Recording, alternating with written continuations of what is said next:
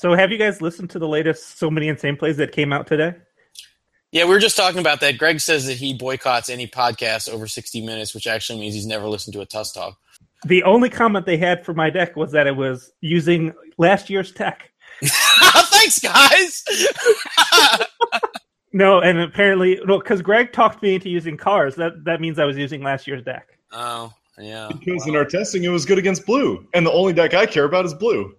Right, and that's largely what I cared about, because 80% of the time I'm going to play against blue. To be fair, if you're testing in a vacuum against Greg's no basic land, do nothing, I have fucking 3 basic lands. Fuck you. mentor shit heap, you could have been playing fucking Tribal Kithkin and probably ran him over.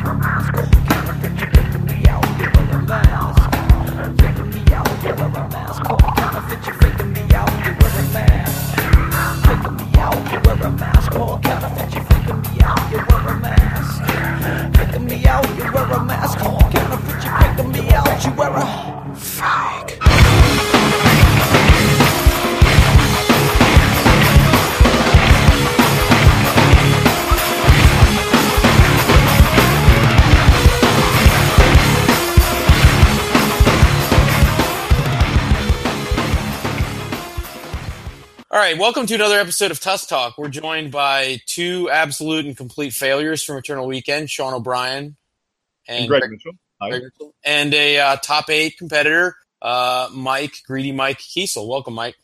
Hi, thanks for having me back on. Yeah, so tonight we will talk about how the world despises prison, loves blue, and how this might just be Mishra's last stand. But Fuck gargling. yeah, so a couple of things, right? I guess the overview of the top 8, which is old news now, but 5 of the 8 decks were shops, and the other 3 were Oath of Chimps. But it's sort of interesting. Eternal Central published I believe they published all the deck lists as a PDF. Yeah, giant fucking PDF. 400 and some deck lists. Yeah, it sucks that it can't be OCR'd, but like the average Magic player handwriting, I guess, is just so... No way. Yeah, it'll never happen. But it's interesting to know, like, the top 16, I guess, reasonably, in other words, a bunch of blue decks had win-ins, essentially, is what I can infer, right? Like, if you just go from like 9 through 16, or even 9 through 20, right? You had Dredge, Mentor, Landstill, Stoneblade, Blue Moon, Delver, Outcome, and then like 20th-ish, 2021 is Mentor and Landstill. So.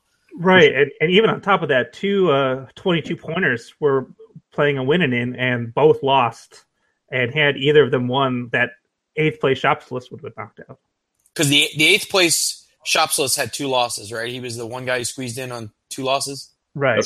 Okay, yeah. Yeah, so some callouts that I saw from the top tables, there was, I think it was Bob Huang playing, maybe it was Jarvis. I'm sorry, getting you mixed up, whatever. Playing Wilson's PO list. It was like a cool Storm PO list with empty. I thought that was like a cool way to take the deck, and I definitely like it more than the control build. Just going all in for a fast empty? Yeah, exactly.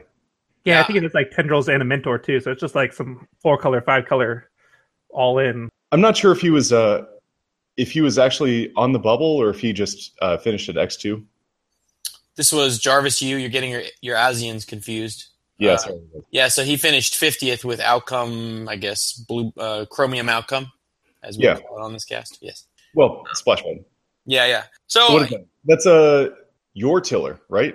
I think it's your tiller. Yeah, we haven't done an episode on Tribal Nephilim yet, but next one. Yeah.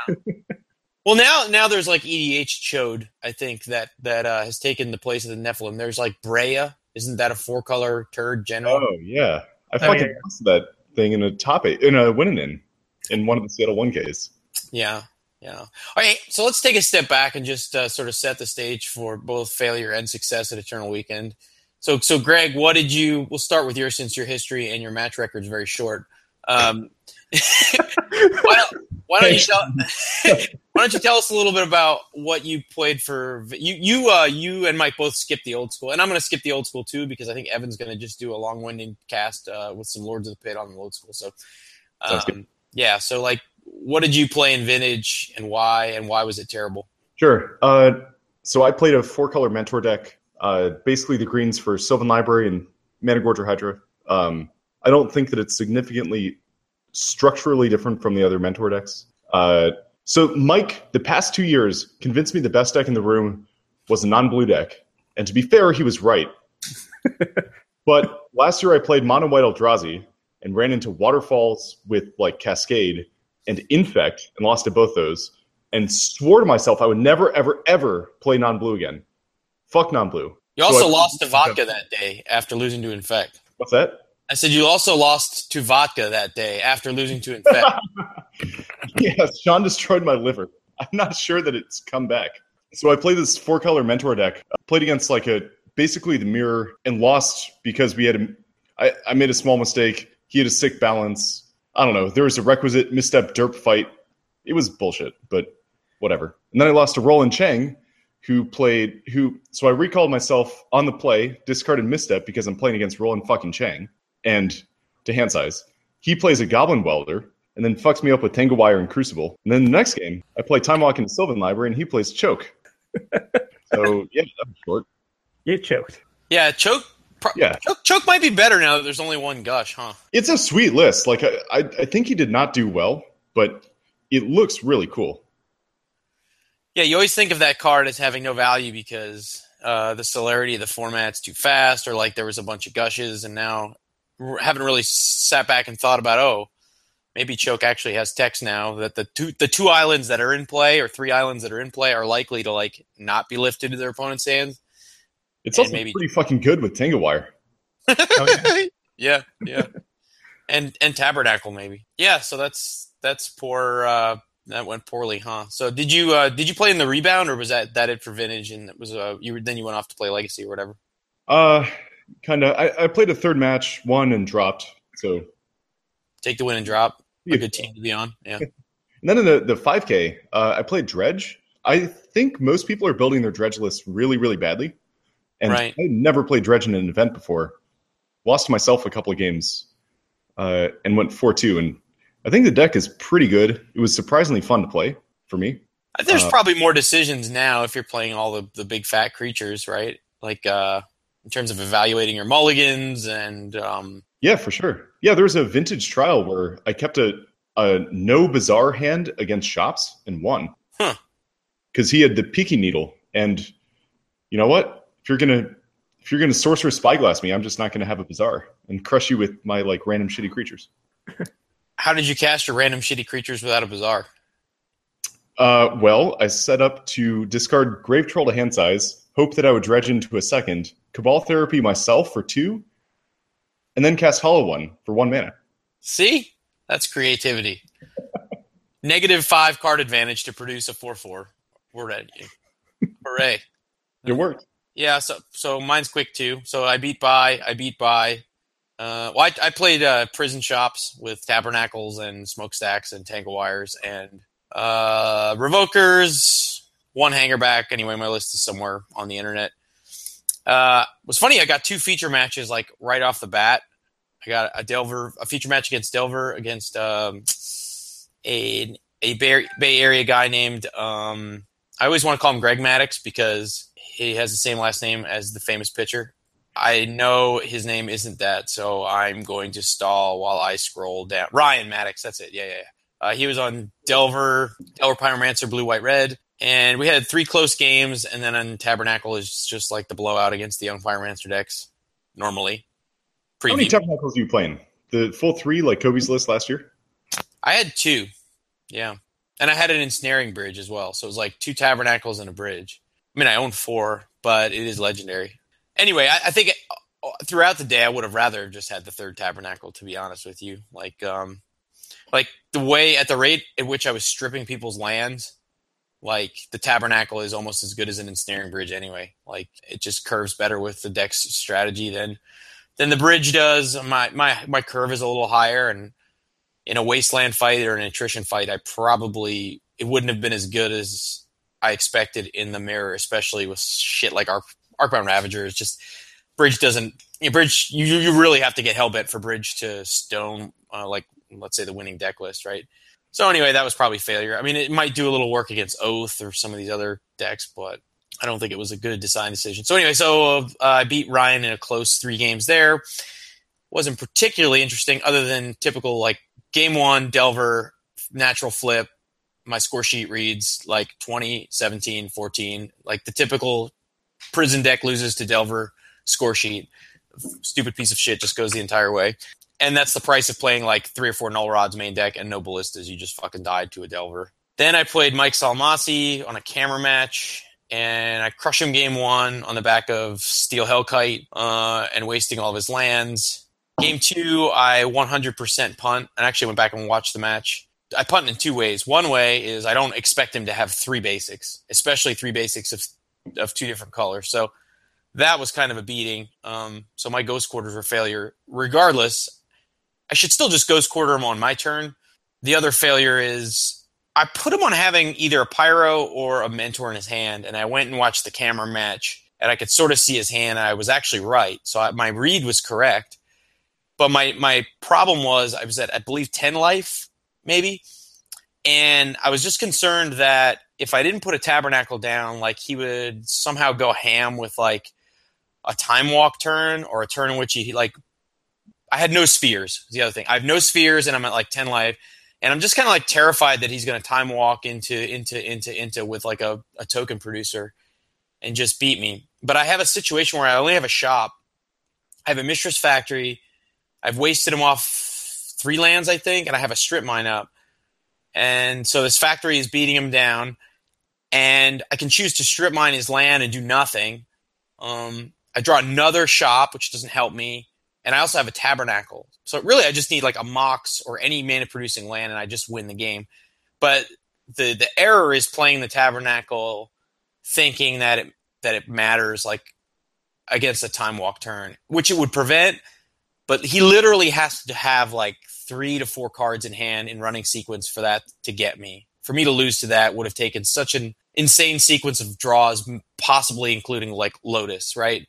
Yeah. So I misplayed by Phantom, playing around a Phantom Time Walk. Turned out he actually had the Token Maker in his hand. But anyway, so I play the Tabernacle, which then cuts me off from being able to both attack with a Steel Hellkite and a Factory. I can only attack with 1 creature. And at that point, he had drawn a removal spell. You know, the correct play there is to just, like, not play the Tabernacle, and then I have 2 threats. I tap the Strip Mine, I activate the Factory, I attack with Steel Hellkite and Factory, and I win.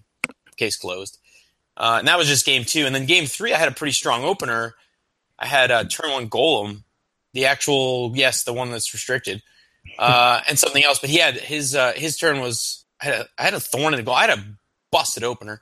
But anyway, he had Black Lotus, Mox, land, Lotus for white, plow your Golem, floating mana, abrade your other artifact with text, and then, and then I drew nothing, and he drew Dak Faden. So that's like life without, you know, whatever. I mean, it's life against Black Lotus. You're like the only shop deck that's actually weak to Dak Faden now. Yeah, and you know, I'm the only one.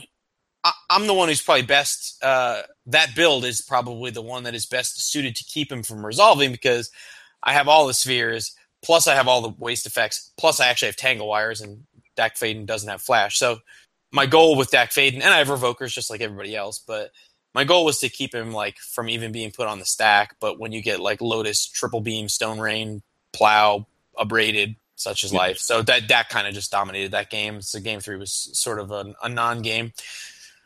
Then I beat Dredge, then I beat Shop Depths, then I beat I don't think either of those games were that interesting. You were birding my Dredge match. It was a relatively new player, but it was he was a Texas Lurgoyf. He had a few big punts. He forgot that he could have Bizarre for Savannah. Yeah. And I knew he didn't know. So I didn't Strip Mine his Savannah because he thought it was Bone Flute. So it's that, you know, we all walk that fine line in games sometimes where you know your opponent is in mule mode, and you just try not to laugh or look at the dark depths like it means anything.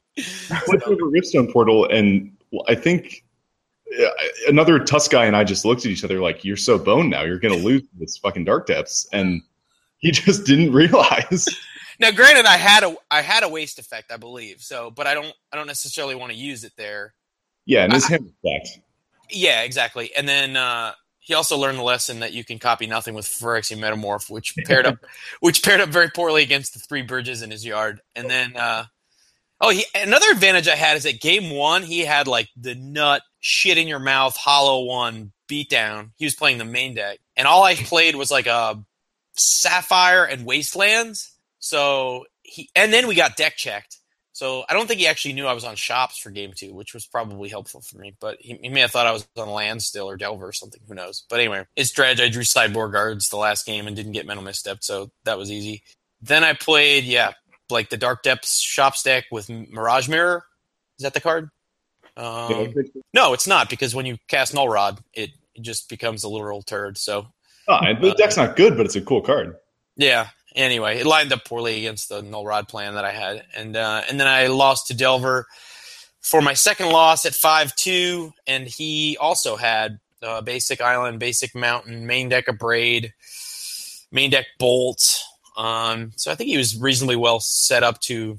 I thought I could maybe get him with Tabernacle. At one point, he pulverized, leaving him only with Tundra, forgot his Pyromancer trigger, and also forgot to enter combat. And kindly gifted me all of that time to find a wasteland to waste his Tundra so that he would shut off all of his dudes. But he drew some running lands and just like killed me with 4 power before I could do anything, because Shops has no blue cards. So I dropped at 5-2, which, I guess there was a 2-loss deck that made top 8, so maybe I'm a coward, but I have a hard time staying motivated when I get a second loss. And then my other fear was, if you go X2 and I put Shops in 10th, it would just further increase the penetration of Mishra into the top 32 and get it banned. So, at least it would have been a non-aggro Shops list.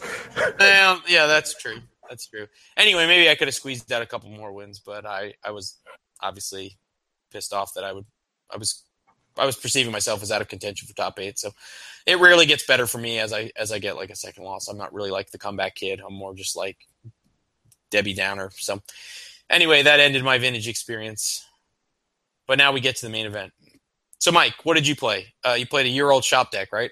Yeah, I played a year-old shop deck. I was playing Ravager Shops featuring Precursor Golems main, 2 Fleetwheel Cruisers, because hitting people with 5/3s is awesome. An Indian for thinking that Cruiser is only possibly just because we didn't know what we were doing. Yeah, maybe, but I still think it's fairly well positioned. Like, it actually did a lot of work against Oath, like in the quarterfinals, which I'll get to in a bit. And I don't know how relevant it was in the Swiss, but I know it definitely helped close out some games. With so few sphere effects these days, you kind of just have to play the tempo game and really try to close the game out fast. And one way to do that is with Overseers, and another way is with 5/3 haste trample. I would argue that the 5/3 haste trample is harder to, at least the turn you play it, to like play around in combat. Right. It's not like the Overseer has haste, right? So that has to work to your advantage, or had to have worked to your advantage in at least a couple of matches. Just the fact that you had a lava axe, yeah, it definitely did. But I guess it can start at the beginning. So first of all, I played in one of the trials on Thursday, trying to steal a bye because there's 0 West Coast events. So Greg and I, neither of us had buys and had a chance for a bye until Thursday. But thanks to Delta, I was on 2 hours of sleep thanks to getting stuck in Detroit overnight. I was originally planning on playing like a Bugfish style deck in the trials, because I was actually expecting a lot more outcomes and things like that in the trial, and I don't think Shops is actually really well positioned against those decks. Just like people having fun playing some random stuff in like a side event. But of course, on 2 hours of sleep, I was just like, yeah, let's just play the deck I know how to play, and I registered Shops. Dirt brown aggro. Yeah. I get the Shops mirror round 1, and lose that. Promptly lose that round 1. I mean, I win game 1 with like sphere into golem or into like precursor golems that he can't answer. Like all he did was like play a wasteland. So I knew like he played a wasteland and then scooped. So I knew he was either on like bug or shops, and luckily the sideboard plan is basically the same anyway. So I just boarded for shops. And it was the mirror. But that I forget what happened, but he kind of just out aggroed me the second 2 games. And then round 2, I get paired against a bugfish deck, get ahead game 1 really fast and kind of close that out. And then games 2 and 3 get energy fluxed. Solid start to your weekend. Yeah, solid start to my weekend. So 0-2 drop, go get tacos, get some sleep, and do what anyone in their right mind would do, having 0-2 drop the night before. Register the same 75 for the main event. Those tacos were awesome. Those tacos were awesome. The nachos were great. There was like shout out like to what the hell's the name of it? Kobata? Do you think anybody actually remember? Condato. Condato? Condato? Taco? Nada? Something like that. Ate there twice. Yeah, Condato. Yeah. I think God, that place was twice. Yeah, it was fucking great. It's the Arcbound Ravager of taco places. You can just like pick random things off the menu and form your own taco from all these cool ingredients. So it's basically, your taco has modular. Yeah, it has modular because when it comes out the other end, it's still a steaming. Yeah. I shat out a couple of 6-6 beaters the next day. All right. So the main event of note, and this comes into play right away. This is the first year I've actually played Sol Ring in a list. Yeah, I'm not a fan of Sol Ring. Because fuck mental misstep. Actually, it's probably the worst man accelerant in White Eldrazi, but that's beside the point.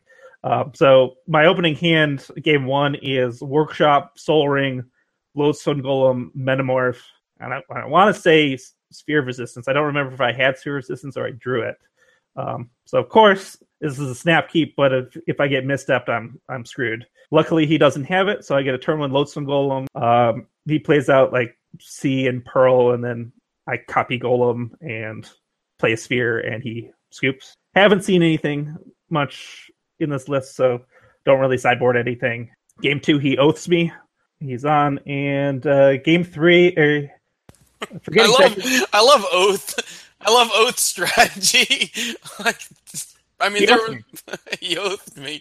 I mean, to be fair, that last was at the semifinal match. I guess Rich Shea's match against Oath. That was like interesting, but it's pretty rare that you get an actual interesting Oath match where you just don't get oathed. But anyway, sorry. My quarterfinals was really interesting too with Oath. But anyway, so then on game 3, I keep a slowish hand. I think it's like Workshop into Revoker, and I just blind named Lotus. And turns out Lotus was his only green source. So nice work. You had the extra Witchbane Orb, right, against Oath? Like you had a 5th card in your sideboard, or I don't know. So yeah, I had 1 Witchbane Orb. Russ actually had 2, but I went with more Shops 8. So Russ is the other Seattle guy who played Mike's almost 75, lost on camera in the win-in. When he had Montolio at 1 life? Yeah. Got shot. Yeah. Anyway. Yeah, so the only difference in our 75 was he had 2 Wishbane's orbs, and I had 1 and 1 Better Skull. So, yeah, in testing some of the big blue decks and even the Delver decks that chose to put it in the sideboard, especially the ones where I had like Island, Mountain, resolving Hercules is at an all-time easiest as it's ever been. Oh yeah, like resolving Hercules, resolving Energy Flux, all these like big things that just annihilate shops are way more castable these days. So people say that this is the best shops list ever. I think it's actually like the weakest to hate in a while. Like sure, it has like the aggressive lines, but you can still answer it really easily. You can't answer it as easily with spot removal, I think is the difference, right? Like you can resolve the horizontal hosers like Energy Flux, Hercules. If anyone actually played like Meltdown, maybe, but everyone's trying to do it with 1-for-1s, and you just have a bajillion dudes in Arcbound Ravager.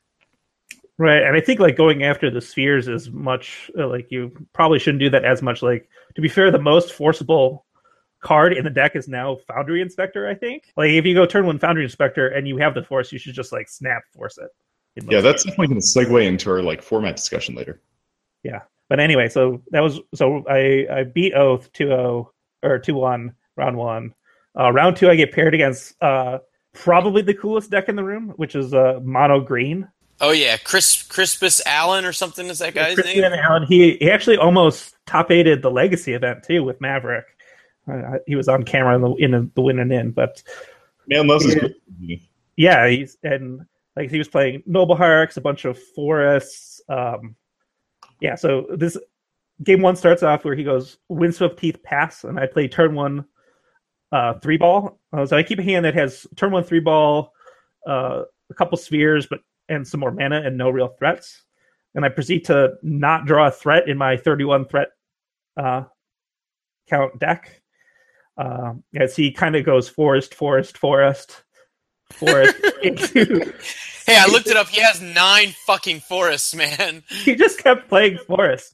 And then he played Sylvan Library and then Ramanap Excavator and then found a Wasteland and started wastelanding me out as he was hitting in with like a 4-5 Ramanap Excavator because he had 2 Noble Hierarchs. It was a beating. Yeah. You know what's funny? I was watching his hand. The game you won with the... Yeah, and it turned out he was on like 4 Null Rods. I think there's a strong chance if he drew a Null Rod that last game, you were in trouble. Yeah, he played a Null Rod game one too, so so he just demolishes me game one after I can't find a threat for like 10 turns.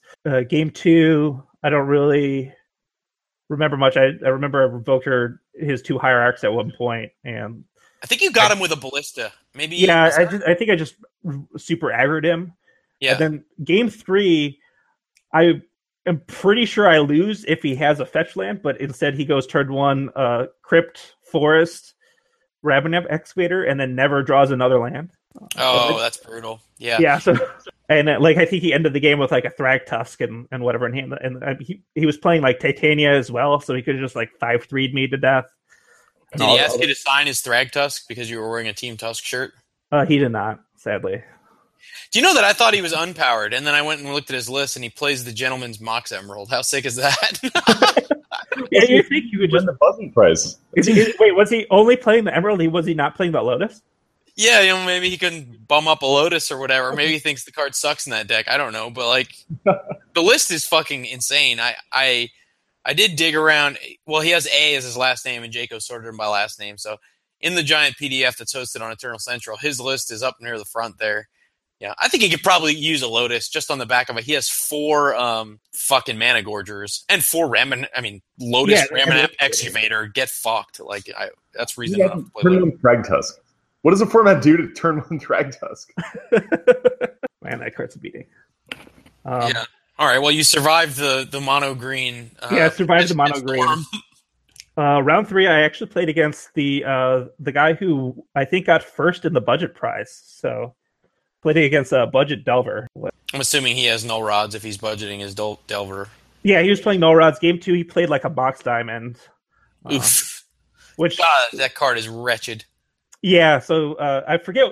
So game 1, I think he played the main deck Mountain, which I had a strip mine for. I wastelanded 2 of his Volcanics, and I was just putting pressure on. Like he smashed to smithereens main deck my Cruiser, but I'm able to get like a little bit big Hangerback Walker. It might have just been a 1/1 actually. It was 1/1 or 2/2, and I get a Ravager, and at one point he bolts the Ravager, and I just decide to go all in because he's out of red mana, and like he bolts the Ravager. It has a counter. It has 2 counters on it already, and I have like 2 Moxen. And I'm pretty much empty-handed at this point without much mana, so he's at 9 life, so I just decided to go all in on this Ravager, which gets there because he's out of red sources. And then game 2, he goes turn 1. I can't remember if he mulliganed or not. He may have mulliganed, but he went like land, Mox Diamond, pitching a land, Young Pyromancer, probe you, and then for my turn, I draw Ballista, put Ballista on 2, and kill Young Pyromancer. I'd rather have Simeon Spirit Guides than Mox Diamonds. I looked at his list too. He didn't have Pedal either, I don't think. No, and actually, like I think game 2, like after I had ballisted his Young Pyromancer, like a turn 2 later, he played the Null Rod. So actually, like he ramped out this Mox Diamond pitching a land, and then played out a no rod, Yeah. Stone Rain himself, and like that allowed me game 2 to actually, like, I had, because I saw Smash game 1, I bored out 2 of the precursor golems, and I just left one in because, you know,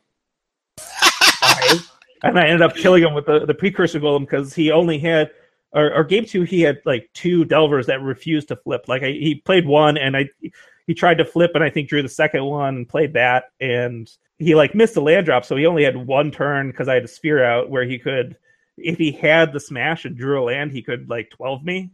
And yeah, then, I haven't had a precursor golem smash to smithereens. That is fucking opposite swords. What a beating. Yeah, but instead I like, he didn't draw the land, and I knew I had a follow-up sphere effect so that he would be turned off of it for good. And then 9 power is a lot of power, so that got there.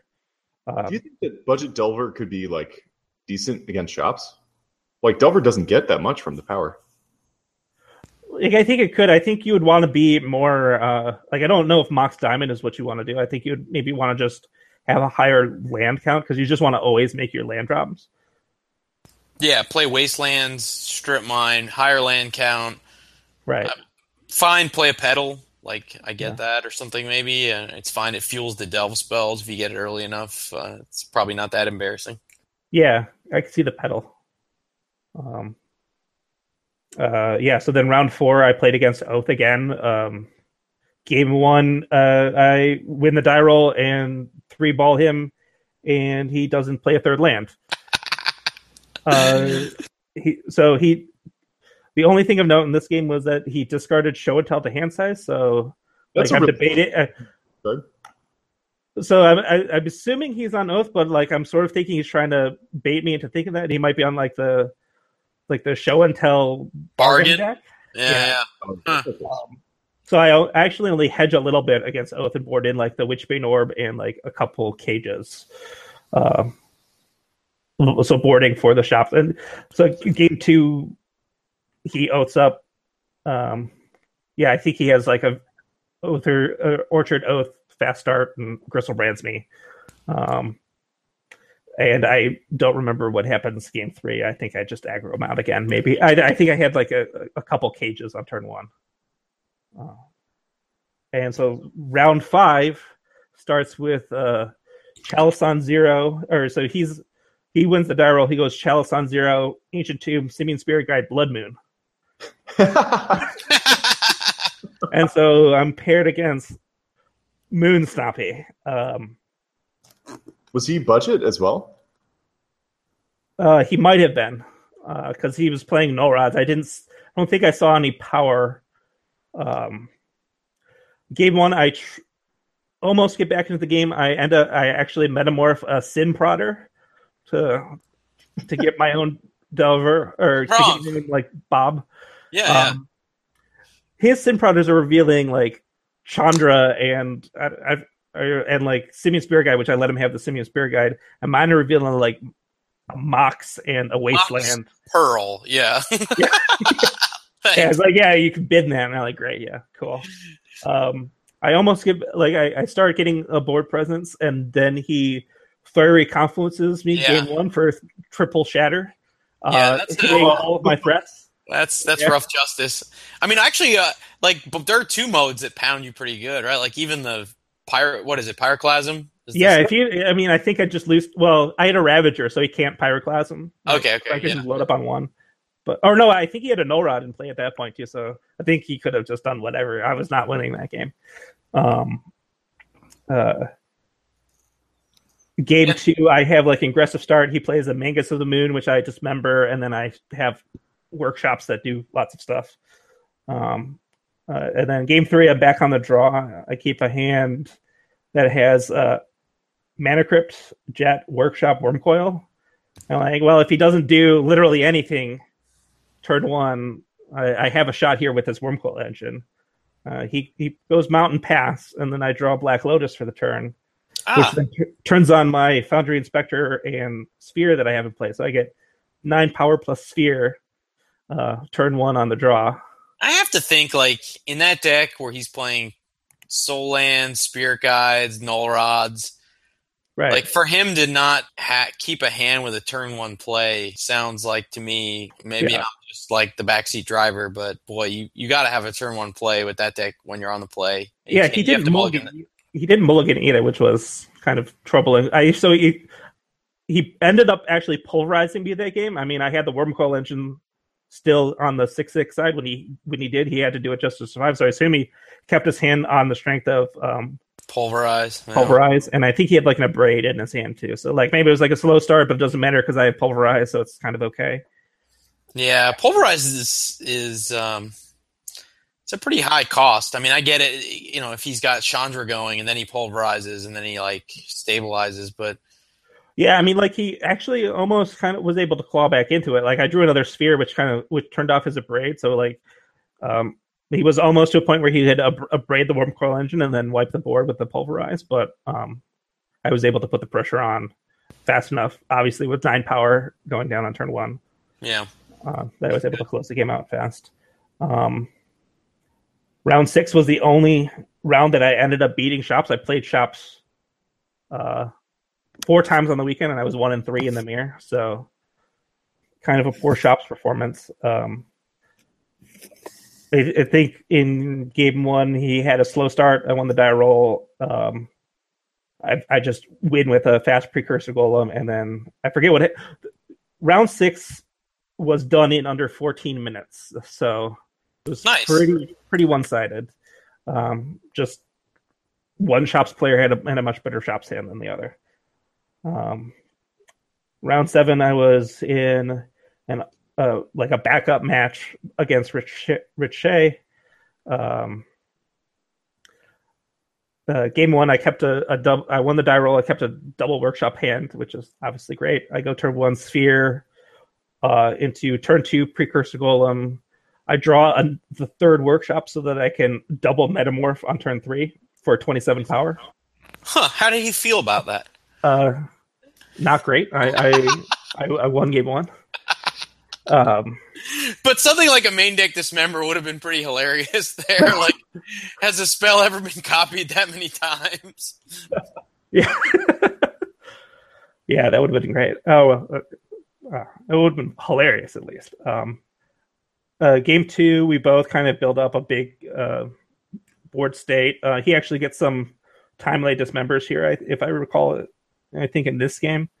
He eventually gets me to like go all in on this Steel Hellkite to like sacrifice my Ravager to protect my Steel Hellkite because we do like this gigantic board exchange, and he follows it up with a Wormcoil Engine. And I kind of punted this one because I didn't have to sack a Mox Jet to Ravager, but I thought just getting 1 more power on this Hellkite would be great. And had I kept the Jet, I would have actually had the 6 mana to activate Steel Hellkite to kill Wormcoil Engine.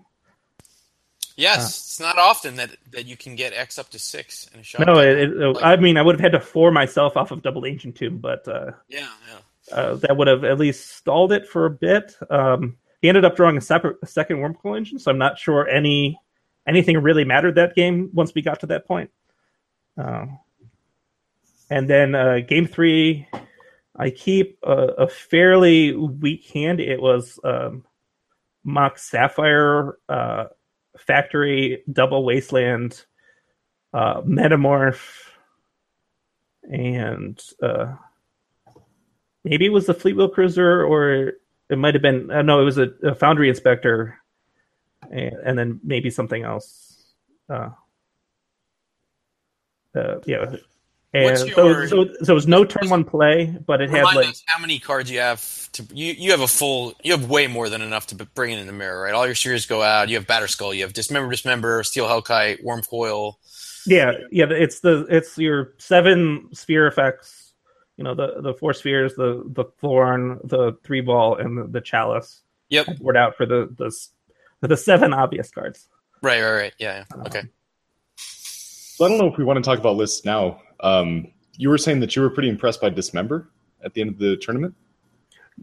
Yeah, so especially my list. So with Ravager kind of going with the shops list kind of going super aggressive, my list was definitely the slower one, which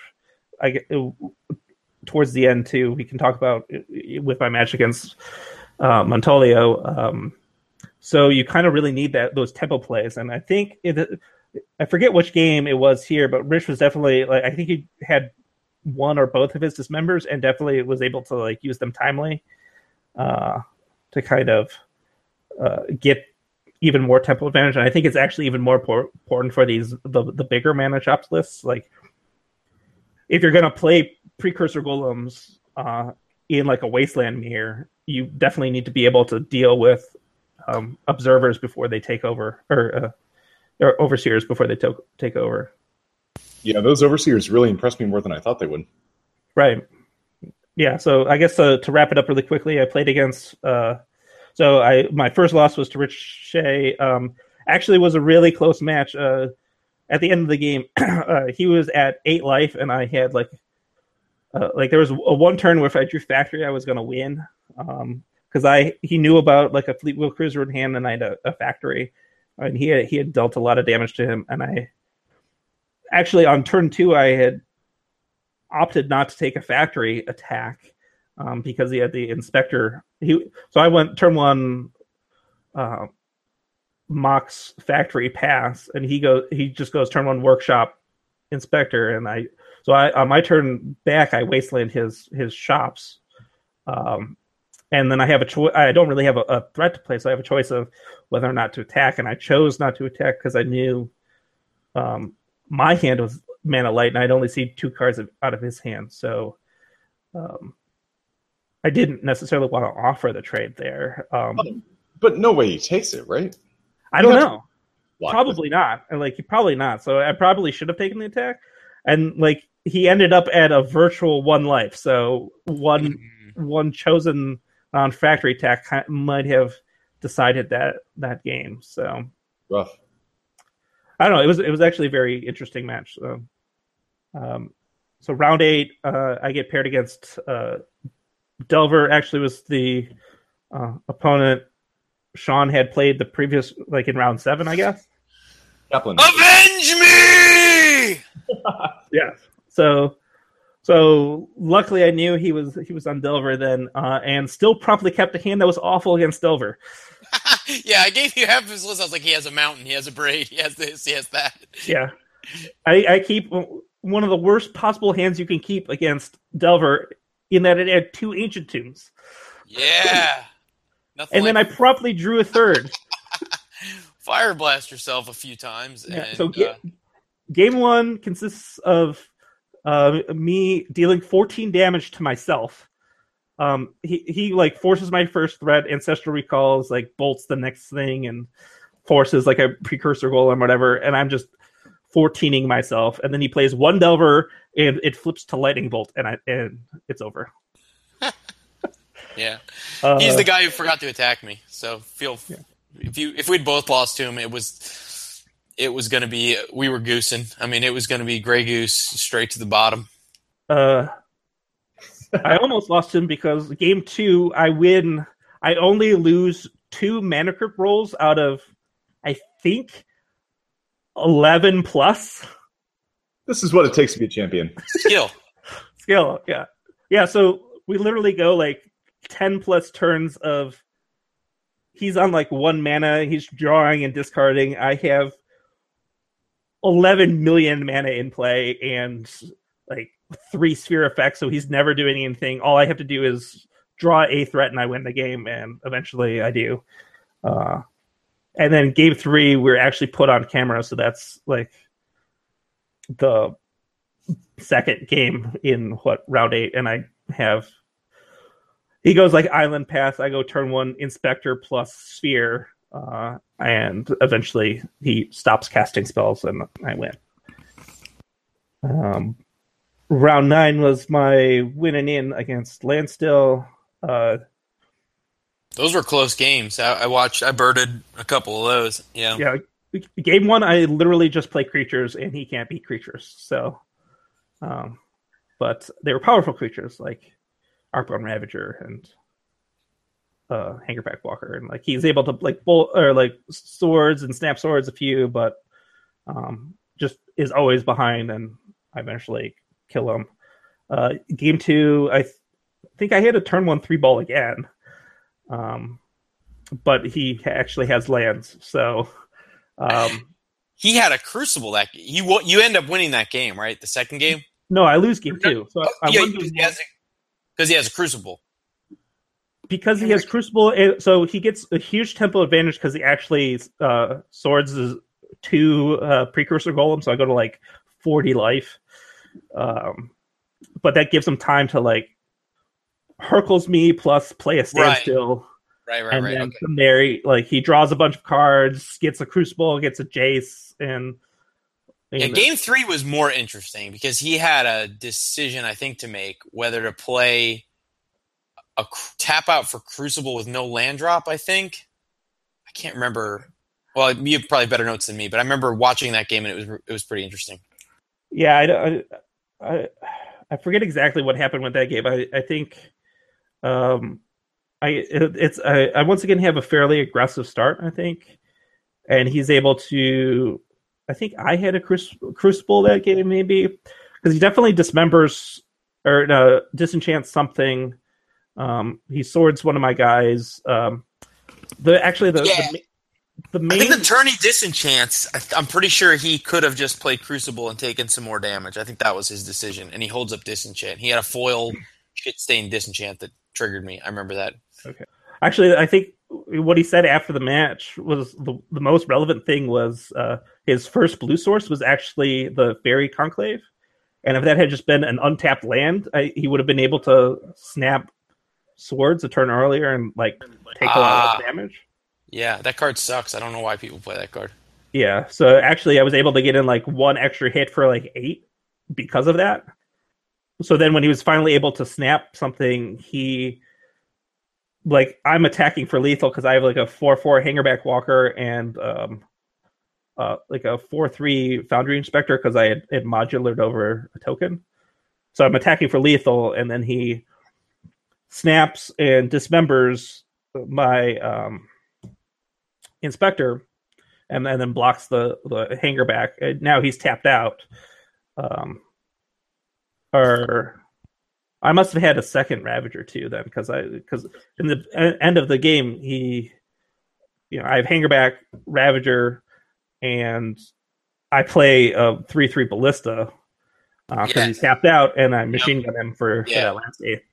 Yeah, Shop's having a Fireball is might be pushing it. What is your board plan for Landstill? Matt and I tested that quite a bit, and I felt like I was winning like a third to more games game 1 with Landstill. Like it was a reasonable matchup for a deck that's burdened with like 3 missteps and a Flusterstorm, and I thought it was a pretty good. Were you bringing in your Crucibles, or do you not want to play that game? The Crucibles. I'm trying to remember exactly what it did because I didn't really have like a pre-made plan for a Landstill, really. Yeah, we did it testing. Was this against Lawrence or one of the other players? No, this was against. I think he got 12th. This was Kyle Teagan. Okay. He was the Landstill list in the top 16. So kind of discarded it because it seemed like it lost to the Blue Mirror, and it seemed like it lost to Shops. So why would we play it? And does it have a good dredge matchup? I can't imagine. I can't imagine it does. But did he have Stony Silence? Like we were testing the Stony Silence blue-white list, and I felt like it has Stony Silence, has Efflux, but like you're just slow, man. Like if you don't have a empty board and standstill on turn 1, you're kind of fucked. Right, you don't have plows. Yeah. Yeah, I think like you said, game 3 at the end of the game, he had 2 standstills in hand, and like there was never an empty board for him to like put it down. But yeah, so I brought in like the Crucible Worlds, and I'm pretty sure that's it. Like you don't want to board out any spheres. On the draw, like maybe on the draw, you don't want. Yeah. No, I think you're. You don't want Trinisphere, maybe? I don't know. Maybe. Like, you're only really worried about energy flux. Well, you're worried about like their big mana stuff, so you want to keep like your spheres in so they don't just land energy flux. Energy flux. Yep. I probably boarded out I think I boarded out the 2 cars because those are like if they're leaving the Stony Silence and they're just lava axis, so they're not really great threats. Right. Yeah, and they're your second most expensive card. I guess you got Precursor Golem's 5. Precursor Golem is fine when he's playing Plow, I guess. It's okay. It's not great, but like it closes out the game so fast that if they like, it was such a good threat for me on the day where like you play a sphere and then you like a turn or two later you play 9 power and you go, can you answer this? And like oftentimes they can't. So did it ever come up where you played a Precursor Golem into white mana, and has anybody in the history of shops ever done the preemptive with the trigger on the stack, sack it to Ravager? I think I did that against the Delver player. Okay. Yeah, I definitely was prepared to do that all weekend long. Yeah. But I think it only actually came up once. No. Fair enough. And then round 10, I was able to ID with one of the Oath players. And so that brings so then Saturday I just chose to skip out on Legacy to actually test the Oath mirror or the Oath matchup and against like Andy's list. Yeah, Sean made some really nice proxies. Yeah. Some sick art skills. Yeah, some Gristle Apes. Put a lot of work into those Grizzle Ape proxies, but we had like, I don't know, 5 proxy decks in my room, and we had like the Bomberman Oath deck, whatever. I assume you had to make a proxy for Demonic Consultation.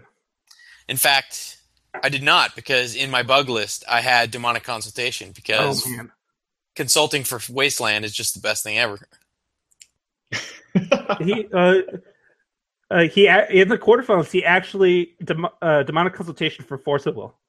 Like this guy had balls of steel. So in testing the very first time, I was testing against Russ, who was playing Oath, and eventually Tyler, who was another Seattle local. So your Oath mules. Yeah. So the very first time in testing, Russ cast Demonic Consultation. He has Oath in play. He Demonic Consultations for Orchard, proceeds to hit every single Oath target plus Time Vault plus Jace, and we're just like, why is he playing this card? He's a madman. But testing was great. I learned that being on the play with a Shops deck is awesome. So I actually had an extreme advantage game 1 most of the games we played. We were really surprised, weren't we? Like, we all expected the matchup to be a little rough. And, in testing, like, you just basically couldn't lose game 1. Yeah. And games 2 and 3, you had a good shot, too. Well, I also have to just say this here, that after this Champs, I'm like 8-0 or 9-0 in Champs against Oath. In his mana base is... And that's what... It's so bad, and it's... Well, I mean, he's actually more of a Tinker and Time Vault deck, and so game 1 I felt favored, but games 2 and 3 I was very unfavored. Like, I was only winning the games where like I was getting double cage down, and then he didn't just Vault key me and stuff like that.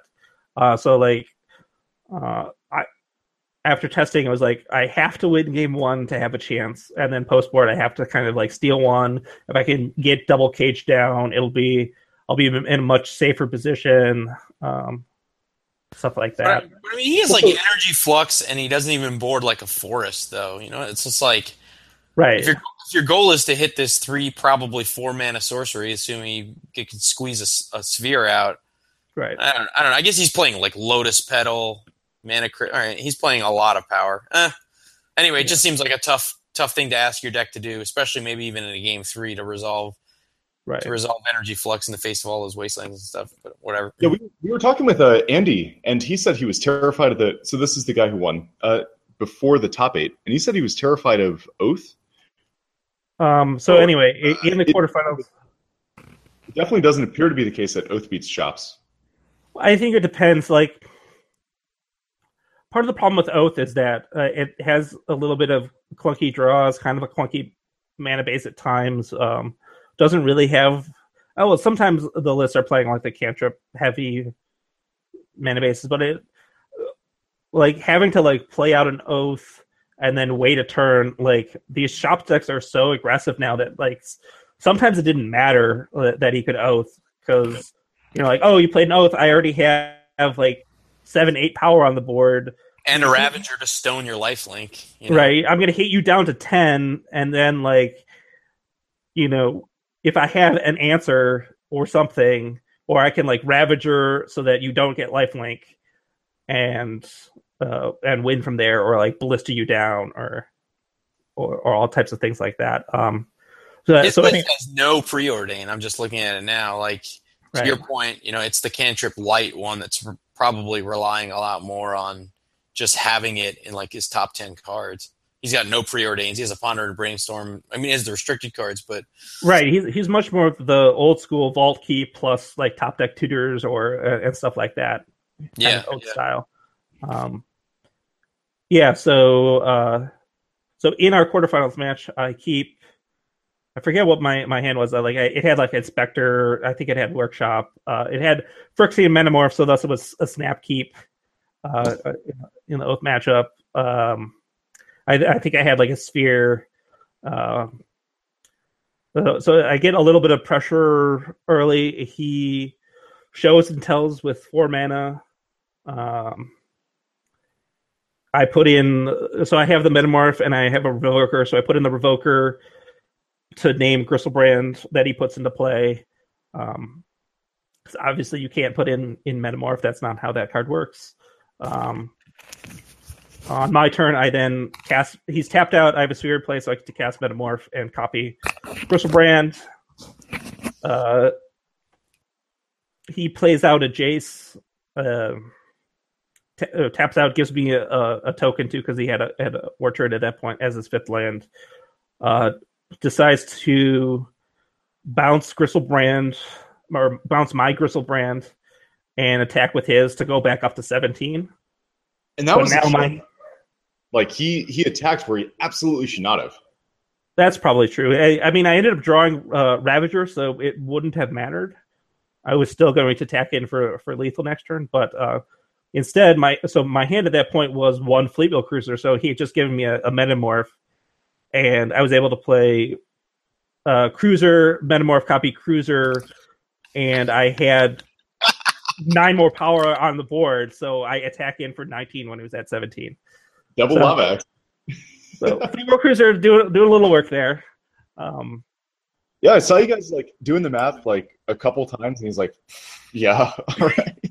Yeah, like how many times you cast Metamorph and you don't copy the Gristlebrand? Right, yeah, like he swung in. He gained 7 life, and you still killed him on the swing back. Yeah. From hand. Yeah, and then game 2, the interesting line here is I had Inspector plus Cage on board. So he keeps a hand, he molts the 6 and keeps a hand. Like he goes like Emerald, Pearl, Petal, and Pass. And I just unload on the board. What? Yeah. You should have just mulled 5. You probably should have just mulled 5. I eventually attack in for 11 with like a Fleetwheel Cruiser, and he asked to sack his Petal to Hercules Recall me to kind of not take a wave of damage. So like I'm fine with that trade. And then so I get to like replay the Inspector and then a Cage, and then he finally finds a land and plays Oath off of the Emeralds and Pearl, and so he has a fetch land out. And so I have a Metamorph in hand, and I want to copy another Cage because I'm worried about Nature's Claim. But obviously I can't just jam out the Metamorph because he's going to claim in response. So I have 2 Wastelands in play, and I take for a minute because I'm trying to decide if I should Wasteland his fetch. Because at the very least, he claims the Cage, and then I copy whatever threat he comes up on top with a Metamorph. But I decided to go for it. I wasteland his fetch. He fetches up an underground sea. I wasteland that and then attack in with the inspector. It had to have been. Like, what? Yeah. Anyway. I mean, he has like all these green cards in his sideboard, and then he like the way his fetches are set up, he couldn't even board. I mean, he would have changed his fetches if he had a forest in his board, but like boarding 3 Nature's Claims and 2 Abrupt Decays when you don't have a forest and you only have like 1 Misty Rain. He only has 4 fetch lands, period. So like, yeah, it's just going to be a struggle, man. I don't see how he beats Shops unless he just gets the nut. Right, so I was able to take him off of the claim plan and copy a cage, and like the next turn he ends up claiming one of the cages. So like I think he said after the match he had the cage. So like he probably wins game 2 if he just claims in response to the waste on the fetch. Right. But so I'm able to win again against Oath, and then losing the quarterfinals to Andy. So this shop's mirror is like really rough because of how low to the ground they are, and especially being on the draw. Yeah, I mean, I was watching your match earlier today when I should have been doing something else, and I like he does draw his one of Lord. Yeah, the Chief of the Foundry that he drew was like backbreaking. Otherwise, I would have had like a giant ballista that would have mowed down some Thopters, I think. Yeah. So, and then he gets Thopter advantage, and you're just owned after that. Well, the problem was like both of my keeps were like weak hands. Like the 7 card hand, I think it was very mana heavy. It had like Ruby, Soul Ring, Workshop, Tolarian Academy, and like a Ravager, and maybe like another threat. But I think as the person with the main deck precursors game 1, I have to keep the mana heavy hands and just hope to draw the card that wins, and hope that he has like a slower start, because like he's actually advantaged with the spheres because he can like play a true 2-drop into like a sphere and be okay with it. Or trying to keep me off of my high end stuff. So I keep the mana heavy.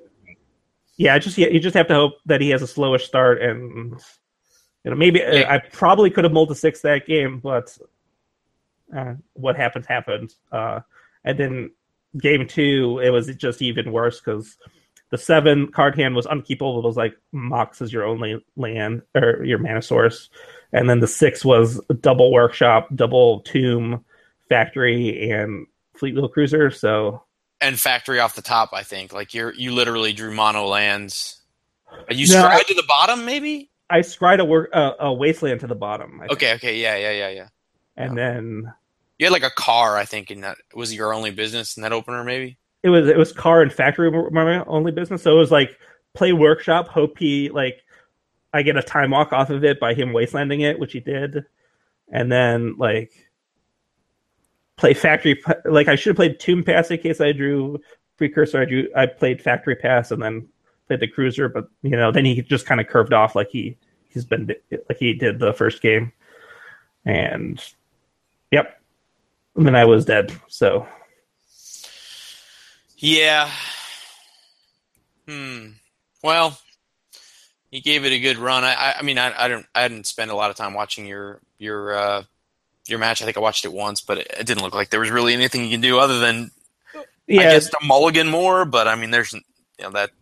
I mean, I don't think he had really good 7s anyway, so I'm not even sure like a mulligan to 6, like a good mulligan to 6 would have won game 1 anyway. Like it would have to be like the game 1 I hit against Rich, where it's like turn 2 precursor into like a million other precursors or something like that. Yeah. As it turned out, like he was pretty favored with the deck building going into that top 8, but man, being first seed, like that was just the real clincher.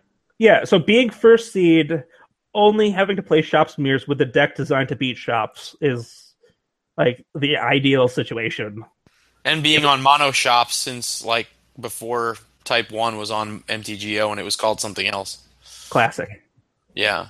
I mean, if you're just like a Shops robot who grinds Moto, from Thunder Bay or wherever he's from. That's got to put him in a good position here when he's staring down a bunch of shop mirrors. As a follower of Mishra, you just have to accept that Andy is the greatest follower of Mishra. Like every time that he puts up a result, Mike and I are like, how the fuck does he keep on doing this with shops? How does he do it? Yeah, most of the time I think the deck is bad because like everybody else plays Wasteland and everyone abhors Mental Misstep. So, we'll test with these blue decks that have like 2 Mental Missteps and like 4 Wastelands and a Strip Mine, and we feel like shops is garbage. So yeah, like it actually, I don't think it takes much to beat these. I mean, these decks are really aggressive, but they don't really protect themselves at all. Like it's just a creature deck. Just. I mean, would a card like fucking Pyroclasm be good? I mean, I just it's. I guess the Ravager throws a wrench in that plan, but a little bit, yeah. I mean, like energy. I could never beat an Energy Flux. It's really hard, and like Energy Flux is so castable these days. Yeah, Paul managed to lose to a shop deck when he had 2 Energy Fluxes in play, so it's possible. Just play like all 4 workshops and just ballista you for 20. Yeah. So just stepping away for a minute, there was a lot of, I guess, chatter after it because if you just looked at the top 8, it did. Oh, I think it's fair to say that Aggro Shops was the best deck in the tournament. I think the numbers bore it out. It was also played a lot. So actually really quickly before we get into that, like why I chose to play it in the tournament was partially because I thought its weakest matchups were really bad for the tournament. So like Vintage Champs is like a unique tournament in that it is the largest sanctioned event of the year. Like 430 people playing Vintage. That naturally means like there's a lot of budget players playing, and what that means is there's a lot of null rod. And I think these like it's really hard to argue about playing like a PO list or like Storm or anything like that because there's just so much natural hate for these types of things. Actually, I think it's those type of decks that these shops decks, these super aggressive shops lists are really weak to. And so if you just know there's going to be less Storm or outcomes in the room and that they're likely going to get null rotted out in the first few rounds, like if you just can dodge them the first like 3 rounds or so, the room shifts to be so fair, and now you're just playing a threat heavy creature deck in a fair room. And so I think that's what kind of caused these shops lists to rise to the top. And they get into the 4th round and they're all 3-1 or 4-0 and they just now they're in the clear. Right. I mean, like if you look at that top 16 too, like there's a lot of blue decks, but most of them that's where they're all pretty fair. Like, yeah, so it's 8. So 9th through 16th. 9th is Dredge. 10th is Mike's Salamasi's deck, which is a super fair mentor deck with basics and a bajillion anti-shop cards. Another Ravager deck, Landstill, another Dredge deck, Stoneblade, Ravager, Blue Moon, Delver is 17th. So yeah, the first outcome deck comes at 18th place. Okay. Yeah. So what's scary to me is that a lot of the blue fair decks, at least on Magic Online, I don't know about in the actual tournament, we're playing a fair number of like Shops 8, right? Like Delver was pretty big. Even the Mentor decks played a lot of Null Rods and like Braid's main deck. The Delver decks played Wasteland, and just wasn't enough. I haven't looked at the Delver list that I played against, but both just stopped drawing lands. Like they would have had a chance if they had hit like 2 or 3 more land drops. Like one of them was budget and he had to discard the land to the mock time. So if that was an actual mock, like he probably would have been in that game. And then against the other Delver player, like one of the games I drew the strip mine, and so like I was able to take him down a notch there. And then the other game he just kind of got stuck on 2 lands and never really drew out of it. He strip mined me to beat me. Yeah, he strip mined my academy to take me out. So he's at least running strip mine. Right. But the Delver lists that we tested were the ones with Wastelands. I didn't test. So you're testing like decks. The 19 land Delver decks or whatever? Yeah, exactly. Yeah, yeah. a lot of those that I saw. Yeah, and I thought Shops was, like I said, if you're winning a third of game ones where you're burdened with 4 missteps and a gentleman's like Flusterstorm or whatever, you're feeling pretty good. Better than in past years. Anyway, you don't get sphered out as much as, like Mike said, as long as you have 3 land in play, you can cast most of your deck. Or at least you can cast Bolt and Abrade, which is really what matters. Well, I mean, and the bigger thing too is like, so you win game 1, and then you're on the play game 3. Like, I actually went to game 3 every round except for 2 of them.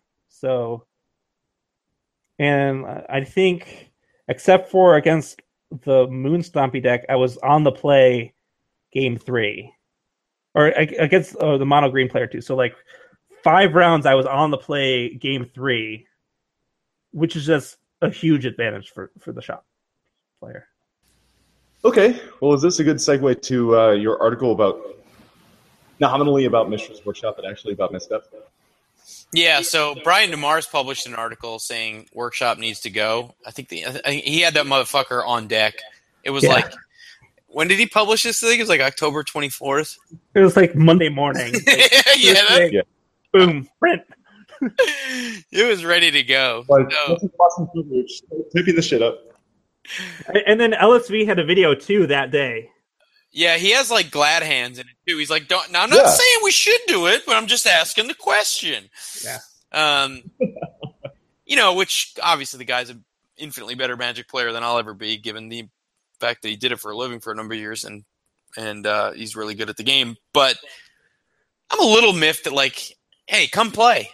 Like, if you want to write an op-ed, get on a fucking plane and come play. You know what I mean? Like, I don't know. I didn't like that. At least DeMars plays, right? Like, LSV didn't come fucking play Vintage, Anyway. And I think some of it too comes down to, like, what do you want your Vintage format to be? Like if Workshops was a thing in like Standard or Modern, of course ban it or whatever. But LSV asked the question: Would you want like Workshops to be restricted, or do you think like it's fine to have like a deck that is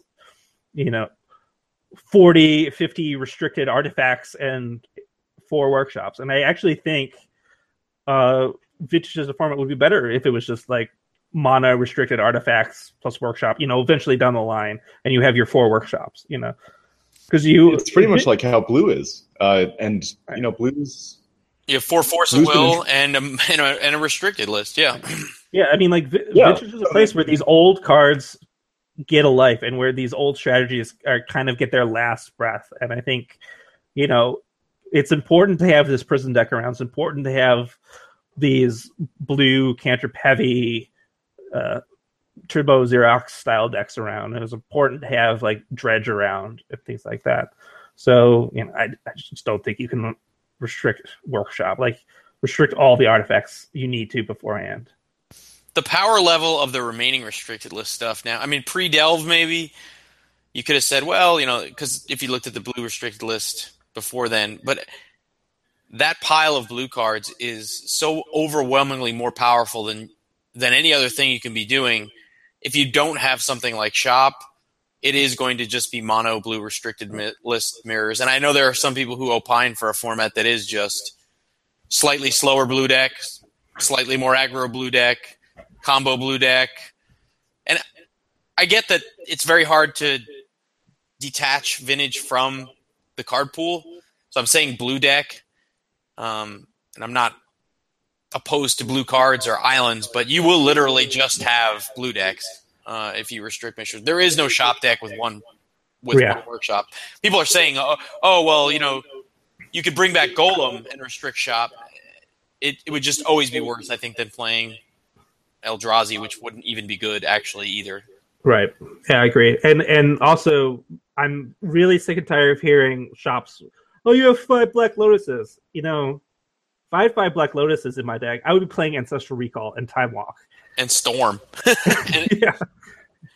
Yeah. Yeah. They completely ignore the fact that you have to play cards that are literally draft box turds like Foundry Inspector and fucking Fleetwheel Cruiser and Chief of the Foundry. These are like discarded draft box rare, like refuse. Right. And you're playing Dig Through Time and Jace the Mind Sculptor and Ancestral Recall and Treasure Cruise. Yeah. So, but my article was sort of a retort, and my title was tongue in cheek. I knew that if I put my title as Sean Hates Mental Misstep, no one would read it. Then no one would read it. Because it was obvious. Because it's obvious, yeah. And so I had actually brewed this article for a while prior to the Thorn restriction because I honestly would have just preferred – my preference was actually if they had to take a Sphere to take Sphere and then to take Mental Misstep, and they ended up taking Mentor and Thorn, which I guess I'm fine with. I mean, there were some Mentor made for games in which there was basically no way to ever recover, right, from a Mentor. The card is probably too powerful, and it's probably fine that it's gone. Whenever I run the card, like in my restricted blue deck, it just laugh. Like it's so far beyond all the other creatures. It's so like I don't think Gush needed to go. Like I think Mentor could have gone before then. Yeah, it was obviously the problem card. And it closed the game so fast that even if you had a decent solution, there was a chance that it was almost irrelevant. It closed the game, especially if you happen to have Time Walk, another card you can't cast off Mishra's Workshop, that the game was over. The game was always over with one Time Walk, which is kind of absurd, right? Like, and it even obsoleted Tinker, right? Like, what's the point of tinkering a Blightsteel when this thing's just better? Oh yeah. Mentor was more powerful than Tinker. Yeah. The crazy thing to me is that, like, between Delve and Mentor, there's no reason to play Yawgmoth's Will. There wasn't. Like, talk about literally banning the card. Right. Literally banning. And it's none of the ones in the top 24. Not really. Maybe one. Yeah. But anyway, the thrust of the article is basically the same thing I've been saying, which is even after the restrictions, we're really just looking at Dredge. I consider Dredge to sort of be a pariah, right? Like it's not trying to play Magic in any real way. So when I say it's a 2-deck format, apologies to Dredge, but Dredge operates like completely outside the rules of Magic. But I think it's still just basically misstep decks and shop decks, right? Yeah. And you could probably classify Oath as something kind of separate from that. Like it's still a misstep deck, but like Oath is kind of fundamentally different than like other like the Xerox deck, maybe. It requires its own root, whereas the other blue decks they don't. Right. Yeah. But they still play 4 missteps because they have to be able to resolve their spells in misstep cages, and like nothing beats free. Yeah, I guess that's the rest of your article, right? You play main deck hate cards for blue decks. You play these Pyroblast and Flush of Storms and 4 missteps. Yeah, they're incestuous, right? So one of the things I try to point out is like when you're just like laying cards out in front of you, you never discard a card because it gets countered by Force of Will, right? Yet, and so one of the retorts you get from somebody who says that missteps usage is as high as Force of Will is, no sane person would ever advocate a Force of Will restriction. But I just don't think the comparison is accurate because I'm not talking – I mean, the play pattern of misstep is miserable, but I think it's its impact on deck construction that is where it's the most like – we're not allowed to use disease terms anymore, but like corrosive, Right. Nobody discards a card when they're building a deck because it gets countered by Force of Will or Mana Drain or Spell Pierce or Spell Snare or Flusterstorm. But you do actually discard cards from the deck construction exercise because they get countered by Mental Misstep, or you resign yourself to play Mental Misstep. Well, let's even enumerate like the shitty fucking play patterns that happen because of Misstep, and I can summarize them in one round. In my first round of Vintage Champs, I had almost all of the terrible things. So he goes, recall me in my upkeep. I misstep, he missteps, I misstep. Bray. I recall into the third misstep and crushes Snapcaster recall, and he loses. Right? Great. Go fish. I drew 3 missteps. And he only drew 2. Yeah. I mean, I thought we already learned this lesson in Legacy, like how many years ago was it? It's been a minute. Yeah, probably 4 years ago. More than that? No, it's more than that. Yeah, I mean, like it took 6 months for it to get banned in Legacy just because of how degenerate it became. Yeah, but hold on. I've got my second terrible misstep play pattern. Oh, sure. Go ahead. So I'm way ahead in this game, and my grip is like pretty good. I've got a misstep. I've got like some stuff that's going to do stuff the next turn. And he plays balance, and I'm looking at this card that counters a 1-mana spell. And I'm like, well, fuck, I lose this game. Yeah. So it's. Hey, did you know what the really cool thing is? If you had just played Spell Snare, he would have had the misstep for it. Yes. So there's no interaction. There's no good interaction. You can't play. I mean, you can't play one drops. The only thing that I think could be perceived as strategy is the sub game of misstep and Cabal Therapy, maybe, where you don't misstep the Cabal Therapy and they don't name it, and then you got them on the flashback. Woo! Yeah. Then there's that's only relevant against Dredge now because no other decks can play it because Probe is restricted. Yep. And then you have the Mishra's Workshop mulligan decision where you're in the blind on the play and you have a Soul Ring and you're like, fuck my life. Like, oh, I forgot to mention that came up in my winning. My opening hand in game 1 in the blind was like Factory Soul Ring. Like a relevant, like a decent hand, like I could have kept that, but I'm like, I'm not losing my winning in getting my Soul Ring misstepped. Yeah, and as it turns out, your opponent is on land still, packing the full fucking 4 missteps, right? Yeah. But like, and the other thing is that so there's just the sorcerer speed versus free, right? I mean, that's nothing beats free. Plus, if you count the delve spells, I mean, it was way worse with unrestricted delve spells, but. And I feel like that's the tipping point. I think Delve tipped. You know, in my article, I point out some massive events where misstep like didn't gain traction and dominance. Like it's a card that uniquely builds on itself because you need more missteps to fight the misstep war. And then once they get into lists, they just stick. Like there's no unsticking them. And then Delve was like, oh well, now it's a free spell and it's +1 mana. This is the best thing ever. Preordained. You weren't playing cantrips before because you needed to play like actual card advantage cards like Dark Confident or whatever in your bug lists. Thirst for knowledge. Yeah. Yeah. But now that you had once you got these payoff spells with these delve cards for playing the cantrips and then getting the consistent mana base, now it's actually relevant to counter these cantrips and the misstep value kind of you actually have relevant targets for misstep too. Yeah, and nothing beats free, and so if I'm countering your misstep with Spell Pierce, it's just a joke, right? Like, you just have the second misstep, and you misstep my Spell Pierce, and I look like a mule. And the common retort is like, well, if shops are so good, then people should play fewer missteps to beat shops. But what they fail to take into account is game theory. Like, shops can never possibly be more than 30% of the field. It usually isn't more than 20% of the field.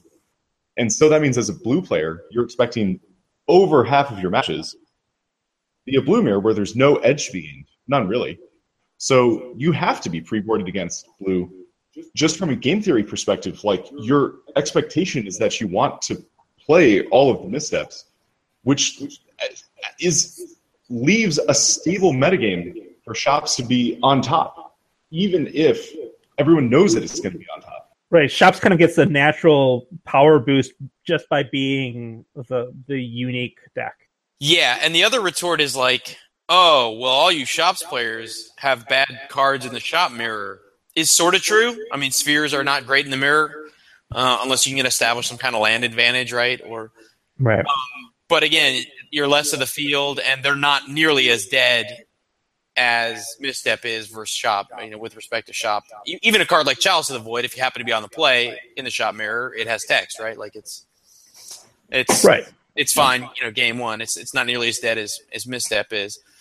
And you can sack things to Ravager, et cetera, et cetera, et cetera. So but going all the way back to 2011, 483 people. How big was Champs this year? Did we top 500? It was 427. All right.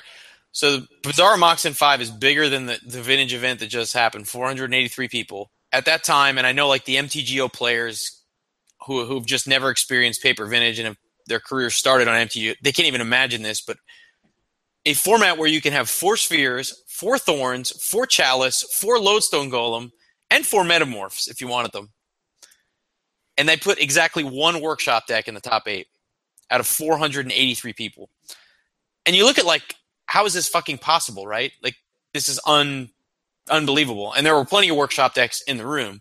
But it's because the winning deck has 4 Thoughtseize, no mental missteps, 2 Hercules Recall, like 3 basic lands, Steel Sabotage, full set of Moxes, Mana Vault. You know, it's like Tinker, yeah, Tezzeret, Time Vault. It has, like, essentially no dead cards. I think a lot of that too was because, like, one of the best blue decks in the room was also an artifact deck, so you could kind of play Artifact Hate Being and still hit 60% of the field. Yeah, it was totally fine to Steel Sabotage a Blightsteel, right? Right.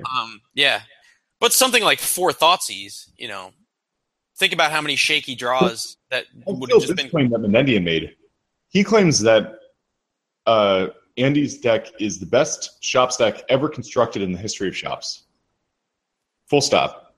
That is a bold statement. I think so. Like, he actually asked Andy in the So Many Insane Plays, and Andy said, like, his build of shops would probably win a shops mirror of, like, any shops deck. And I think that is probably true, but that's just because of how aggressive it is. Like, I think if you take it as, like, the best shops deck in history, that's probably a bold claim, because against a lot of historical blue decks, it would actually just be super dead to. Like, I'm not sure if it could beat the old style Tez deck.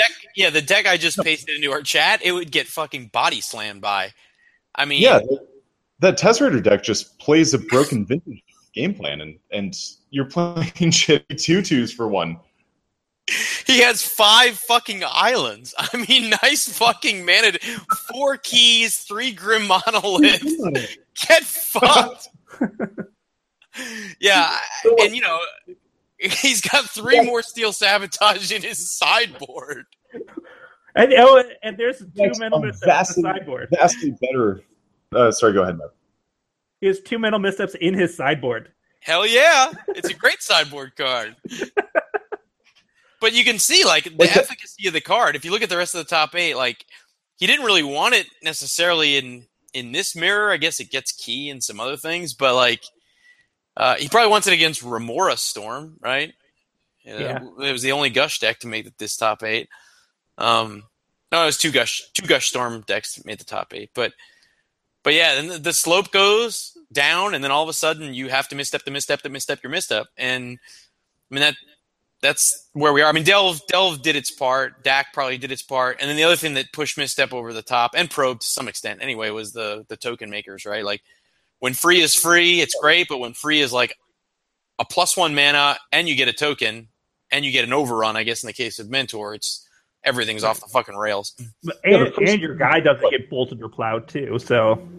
Yeah, Giant Growth, sorry, yeah.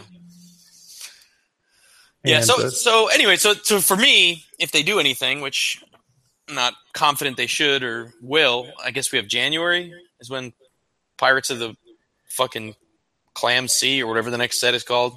Yeah, I mean, we have like 2 months, and like actually, like Ryan and Matt posted like some of the numbers for Moto in October, and shops on Moto hasn't even really been doing that great. It's got like a 40% win percentage in like the last 2 events or something like that. Turns out when people actually play like PO and like these vintage decks that are doing vintagey things, like the creature deck doesn't really get there. Yeah.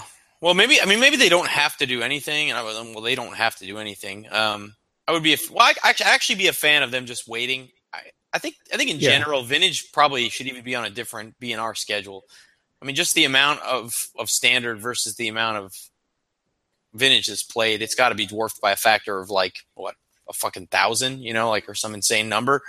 Yeah, I'm just tired of like all the BNR talk. Like, a deck wins an event and instantly someone's like, let's ban something.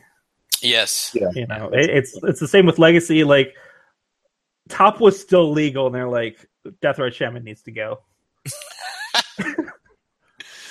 Yeah, Well, it's a slippery slope too, right? Like, I don't want to get into Legacy because the format's a fucking shit heap. But like, if you take Deathrite Shaman, you can't possibly leave Grizzlebrand, right? I mean, like, what? Right? I mean, then you have to play Force Will. That donkey Grizzlebrand deck is around. What is it? This is how you get Grizzlebrand banned in Legacy finally, like it's supposed to be. Right? Your Blessed Onion deck or whatever the fuck. I mean, you can't leave that card. Or if you want to take Deathrite Shaman, then you certainly have to take Grizzlebrand, and then you're just down the rabbit hole, right? Greg, how'd you do last night with that pile? Totally shitty Grizzlebrand Storm deck in 4-0, and it was awesome. I've had players hardcast Grizzlebrand. I lost to a Grizzlebrand Reanimator player who didn't know what Deathrite Shaman did. What? He didn't know what it did. I cast it. He's like, "Oh, what does that do?" He's like, "Dark Ritual, Entomb, Exhume." I'm like, doesn't matter. That's awesome. Thanks. First with the thick Atlanta accent. Oh, he wasn't from Atlanta, dude. He was from the woods. But yeah, he was playing the depths grizzle pile or whatever that the internet thought was good for a while. He didn't know how stage depths worked either. This was on an earlier cast. He just pointed at both of them and just said, "Do the thing." I was like, "All right, you do the thing." Anyway, I hate Legacy. I don't want to talk about it, but I wouldn't be sad to see Misstep go. I'd be quite happy. And like whether that deck space gets reclaimed or not is absolutely up for debate. A lot of people have claimed that it would have no impact on deck construction. I find that hard to believe given how ubiquitous it is, given how in every set review, when a 1-drop comes up, it's the same tired reply of Misstep.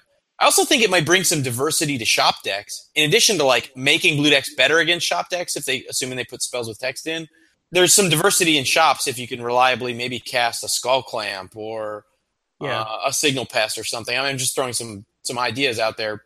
I would like to see diversity of combo decks too. Like you get to play Dark Ritual again. Like sure, Reed Duke has played Dark Ritual, but he's about the only one who's done well with it in the past 3 years. Yeah, and I don't think the current shops decks can actually beat a Dark Ritual Storm deck. Have 4 Hurkyl's Recalls post-board and you're dead. A bunch of basics, yeah, and you're just dead. Or you play Witchbane Orb or some really narrow solution. But yeah, and that they'll still have like the Chain of Vapor or whatever to deal with it.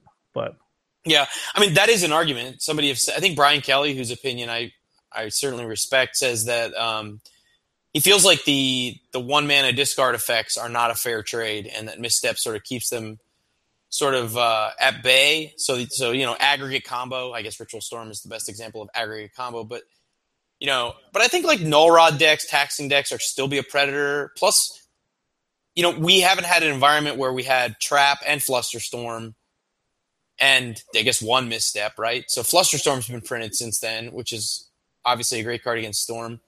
And there's also been like half a dozen Hate Bears that get no play at all that completely stone Storm. We have Thalia, we have Either Sworn Canonist, Meddling Mage, Gaddock Teague, Spirit of the Labyrinth, Aegis of the Gods, all those things. Leovold. Right. Fucking Leovold, you right. You can Deathrite Shaman. Let's play some Leovold. Yeah. And, you could actually resolve your Deathrite Shaman. Or even like a shitty card like Dryad Arbor. I mean, not Dryad Arbor. Who's the fucking thing that... Dryad Militant. Yeah, like a Dryad Militant. I mean, and again, a mana for mana trade I think is fine. If I play a Dryad Militant and you bolt it, okay. It's the tempo fucking beating of just main phase turd, misstep. I don't have the misstep. It's just absolutely awful. And that's pushed it to a 95% in Legacy too. Was like, you couldn't play Aether Vial in your deck without misstep. It was You couldn't play Goblin Lackey without misstep. Goblins played missteps. Fucking motherfucker. Card pisses me off.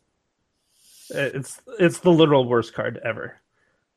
And the other thing is that people say recall. Well, Ancestral Recall will swing games, right? Have you heard that argument as well? Like, yeah, because it's Ancestral Recall.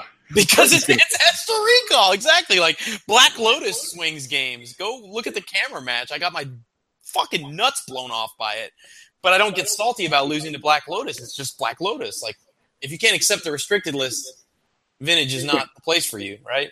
Yeah, I mean, vintage happens. Like, you just have to accept getting vintage sometimes. Like the verb.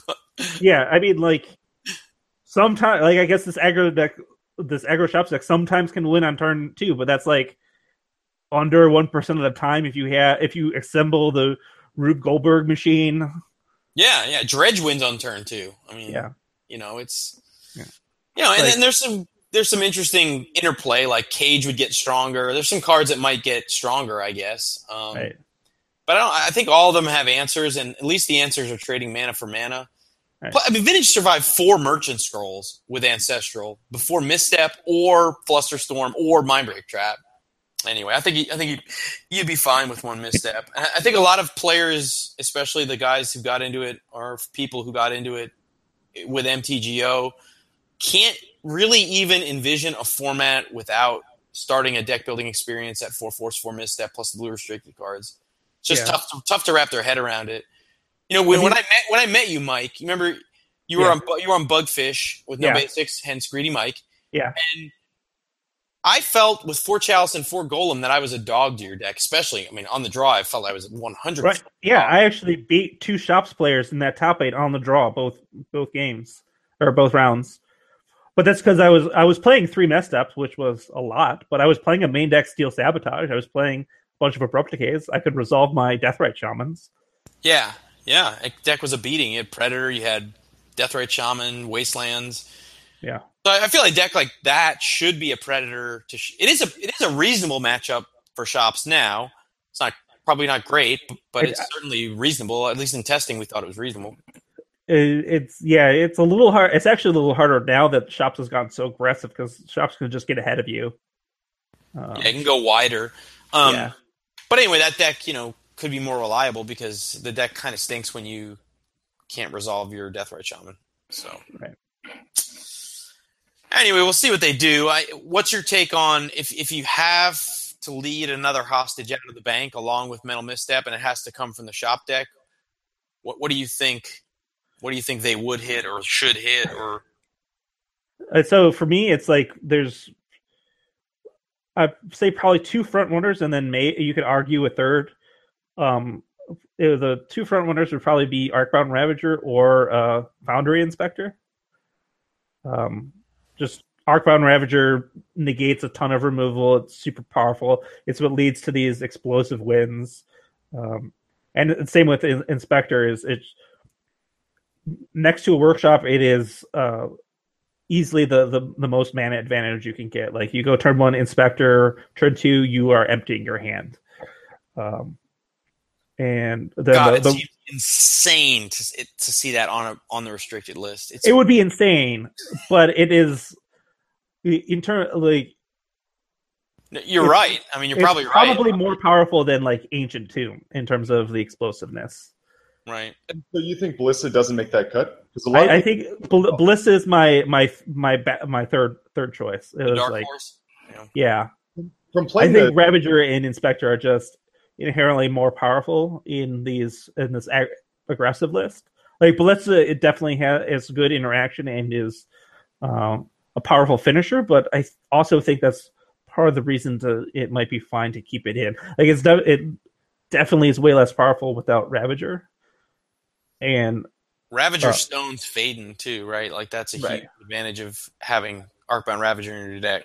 Well, I mean, that's, the thing with the Shops deck is that every card just bones Fate. Like the whole Shops archetype is like the only card that isn't is like the Lodestone Golem or like your Inspectors. On the blue deck side of things, I was so scared of Ballista because like I could break up an Inspector, I could plow it, I could deal with it. A lot of times you play it in pass. Going late, like I can't play my creatures because you've undoubtedly got the Ballista. So I can't create a board presence, and the Ballista is just going to burn my face off going late. So for me, I think that is one of the scarier cards because the natural foils to the deck, like in creatures and board presence, just can't get a foothold. What was Russ's final play? Like, it was essentially a fireball out of Shops, right? I think he drew his 4th workshop and threw the Ballista for what, 6? Yeah. Fireball you for 6 out of my brown deck. Yeah, it puts a damper on a lot of things that solve Shops too, like mana dorks. So Ballista keeps down like Noble Hierarch, but I mean, like Revoker does that too. Yeah, but to Greg's point, like I can plow the Revoker. I can interact with the Revoker. Giving shops sort of like pseudo on the stack removal is sort of idiocy. And Triskelion had this like you had to have 6 mana. So if I'm playing a Wasteland deck, I can keep you off Trike mana. Right. Tough to do that with Ballista. Maybe they decide to take Ballista. Ballista takes down like Goblin Welder, Noble Hierarch, Kataki. Yeah, but no one's playing Goblin Wilder anyway because of Mental Misstep. Well, fair enough. All right, so I'm assuming this whole argument is in the context of a hostage exchange because they haven't, they haven't really done it. Like what? It was Gush Golem, or is that right? Yeah, it was Gush Probe and Gush Probe, sorry, yeah, and what was it? Thorn? Yeah, Thorn Mentor, Thorn Gush Mentor, Probe, and then prior to that it was it was Golem and Dig, then Chalice, going back chronologically. So I think Dig and Chalice maybe went at the same time, or they were right after one another. But, I think you're right. Yeah, that was that top 8 had the Grixis Thieves deck. The Shops decks had 4 Chalice, and the decks were running like 2 or 3 Dig Through Time each, probably. Yeah, that sounds right. What a fair card. Anyway, I liked Dig a lot. I think it led to pretty fun deck building. Fuck you. I think it led to relatively fun gameplay. I think it did the opposite of fun deck building because every deck was like 18 lands and then all cantrips and 4 dig through times and then 4 forcibles. Fine, maybe it's fun gameplay because you can always sculpt whatever plan you want. Yeah, that card obsoleted so many search cards. And another neat after effect, maybe it's not neat, maybe it's miserable, I don't know, I guess we'll see. But like, if we get one misstep, we may see the top deck tutors come back, and they are actually, in some cases, good against shops because certain haymakers, Balance being the one that usually comes to mind, like, or Toxic Deluge or something, you can more reliably find those with top deck tutors. I mean, they're miserable in Blue Wars. Right now, they're basically unplayable in Blue Wars because of misstep. Right. They're still good against shops even now. They're just so bad in Blue Mirrors. Because of misstep, mostly, anyway. The card advantage is pretty big too. If you're scrolling for a recall or a dig, you're not getting that far ahead. Scroll's fine. Scroll's a 1-for-1, but Mystical, Vampiric, Seal are largely unplayable right now. Yeah. Now, I mean, historically they were played in Blue Mirrors, and there is like card disadvantage, but they were just more reliable. Like Mystical for Ancestral or Vamp for Ancestral is not great, but if you can more reliably get the recall off and 2 for 3, I guess that's okay. It's still not that impressive compared to some of the newer cantrips and draw spells. Like, I think it would enable some cool combo decks, like Dark Depths. You might be able to resolve a card like Crop Rotation or Expedition Map. Anyway, maybe there'd be some new deck that would emerge that would be interesting and different and break up the dichotomy. Even if these decks are like 5% of the field, right? Like I was trying to brew, like I was in prepping for Chance, I was trying to brew like a non-outcome artifact deck because like outcome is just dead to null rod, but I wanted to have like fast mana that wasn't so dead to artifact. So I was trying to brew like Grixis Painter, but you just can't do that. You just have to play 4 Mental Missteps in those decks, and then you're playing some number of Pyroblast, which is just too weak against. And then you look down, and you're out of space too. Like, yeah, you don't have any business left, or it just eats up a ton of room that would otherwise be business cards. We're coming on 2 hours, and Greg won't listen to our podcast here because it's getting long in the tooth. Yeah. So I guess that's kind of it for Vintage Big Event. When did they do the European one? It's opposite of the. It's like April, right? Somewhere around there. They haven't announced the next one yet, right? I don't think so. Not the next North American, I didn't see anything announced about the European one, but it wouldn't shock me if they waited. For GP Seattle. Oh, I'm sure they will. Oh, yeah. You remember the Legacy GP had 40 and 50 person vintage side events. Those were big. Like if they announced that shit early, they could get a lot of people. Sure, promote it. Be the change you want to be. It might be hard though because they're now doing like the Legacy PTQ on Sunday.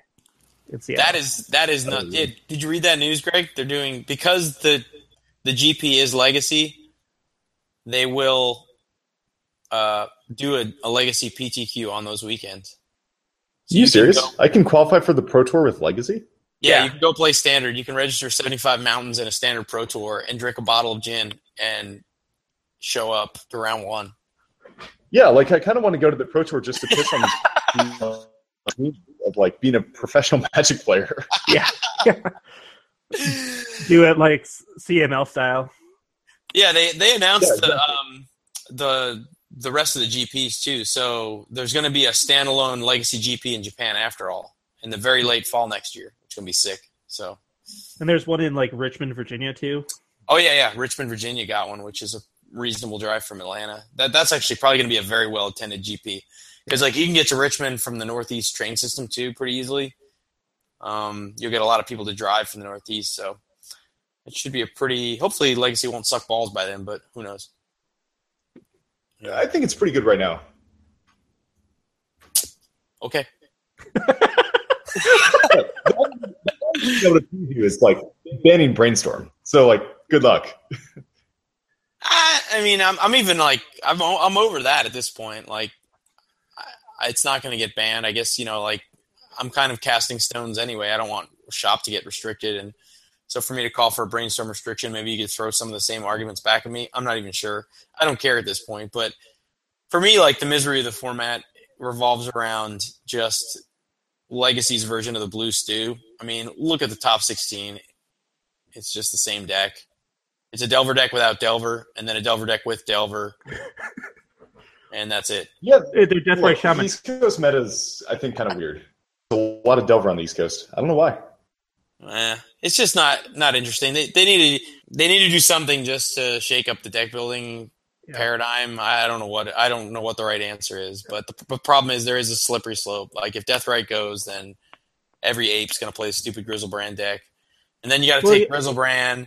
And then you got it, or you're main decking surgicals. I mean, what else are you going to do against that stupid deck? It's so. I think the hope is that either like some Delver style deck can either just fight it or whatever, and then every other deck literally just loses to it. Yeah, I mean, then maybe that gets Grizzlebrand. I like if you end up with a format without Deathrite Shaman and without Grizzlebrand, is it really like you finally get rid of Sneak and Show because the deck is just probably unplayable without Grizzlebrand. Or at least it's just super weak. Once upon a time, people played Leyline of the Void in blue decks. Like, we could go back to those days. Yeah, but you're talking about a deck in Legacy where basically any deck without Force Will has 0% chance. Now, I think it's more reliable than Belcher. You always had Belcher, right? Which was like the Force of Will test deck, I guess. But that deck is a pile of shit. This Reanimator deck's way more resilient. Right. I mean, there's Caracas too, I guess. Like you can play like a Death and Taxes, maybe. Yeah. Anyway, if I had my druthers, and I would say, and Brainstorm is sacred, I would probably take True Name, Grizzlebrand, and Deathrite Shaman, and you'd actually have to build decks again. Yeah. So those three cards, I'm not sure are really necessary to get banned, but I would just be so much happier if they didn't exist. Yeah, they don't promote any interesting deck building, and they certainly don't promote. Well, Deathrite actually promotes some interesting onboard play. Like it's a complicated card, and that's cool, I guess. But it just homogenizes the format a bit too much for my liking. I've been building interesting Grizzlebrand decks for going on 6 years now. So yeah, Grizzlebrand is not interesting in the least. Well, you're just wrong. I felt like a complete ape playing it. Like. We played Legacy Unleashed, and I just played Grizzlebrand. I played none of the unbanned cards.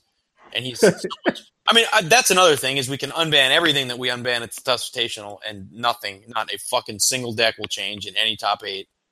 Maybe like a Lone Miser like sneaks in with High Tide. I picked up my 4th candle with some of my prize money. So yeah, unban Frantic Search, please. Well, the good thing is Frantic Search obsoletes the candles anyway. I know. Congrats again, Mike, on the top 8. Crushing your winning in. It was an awesome run.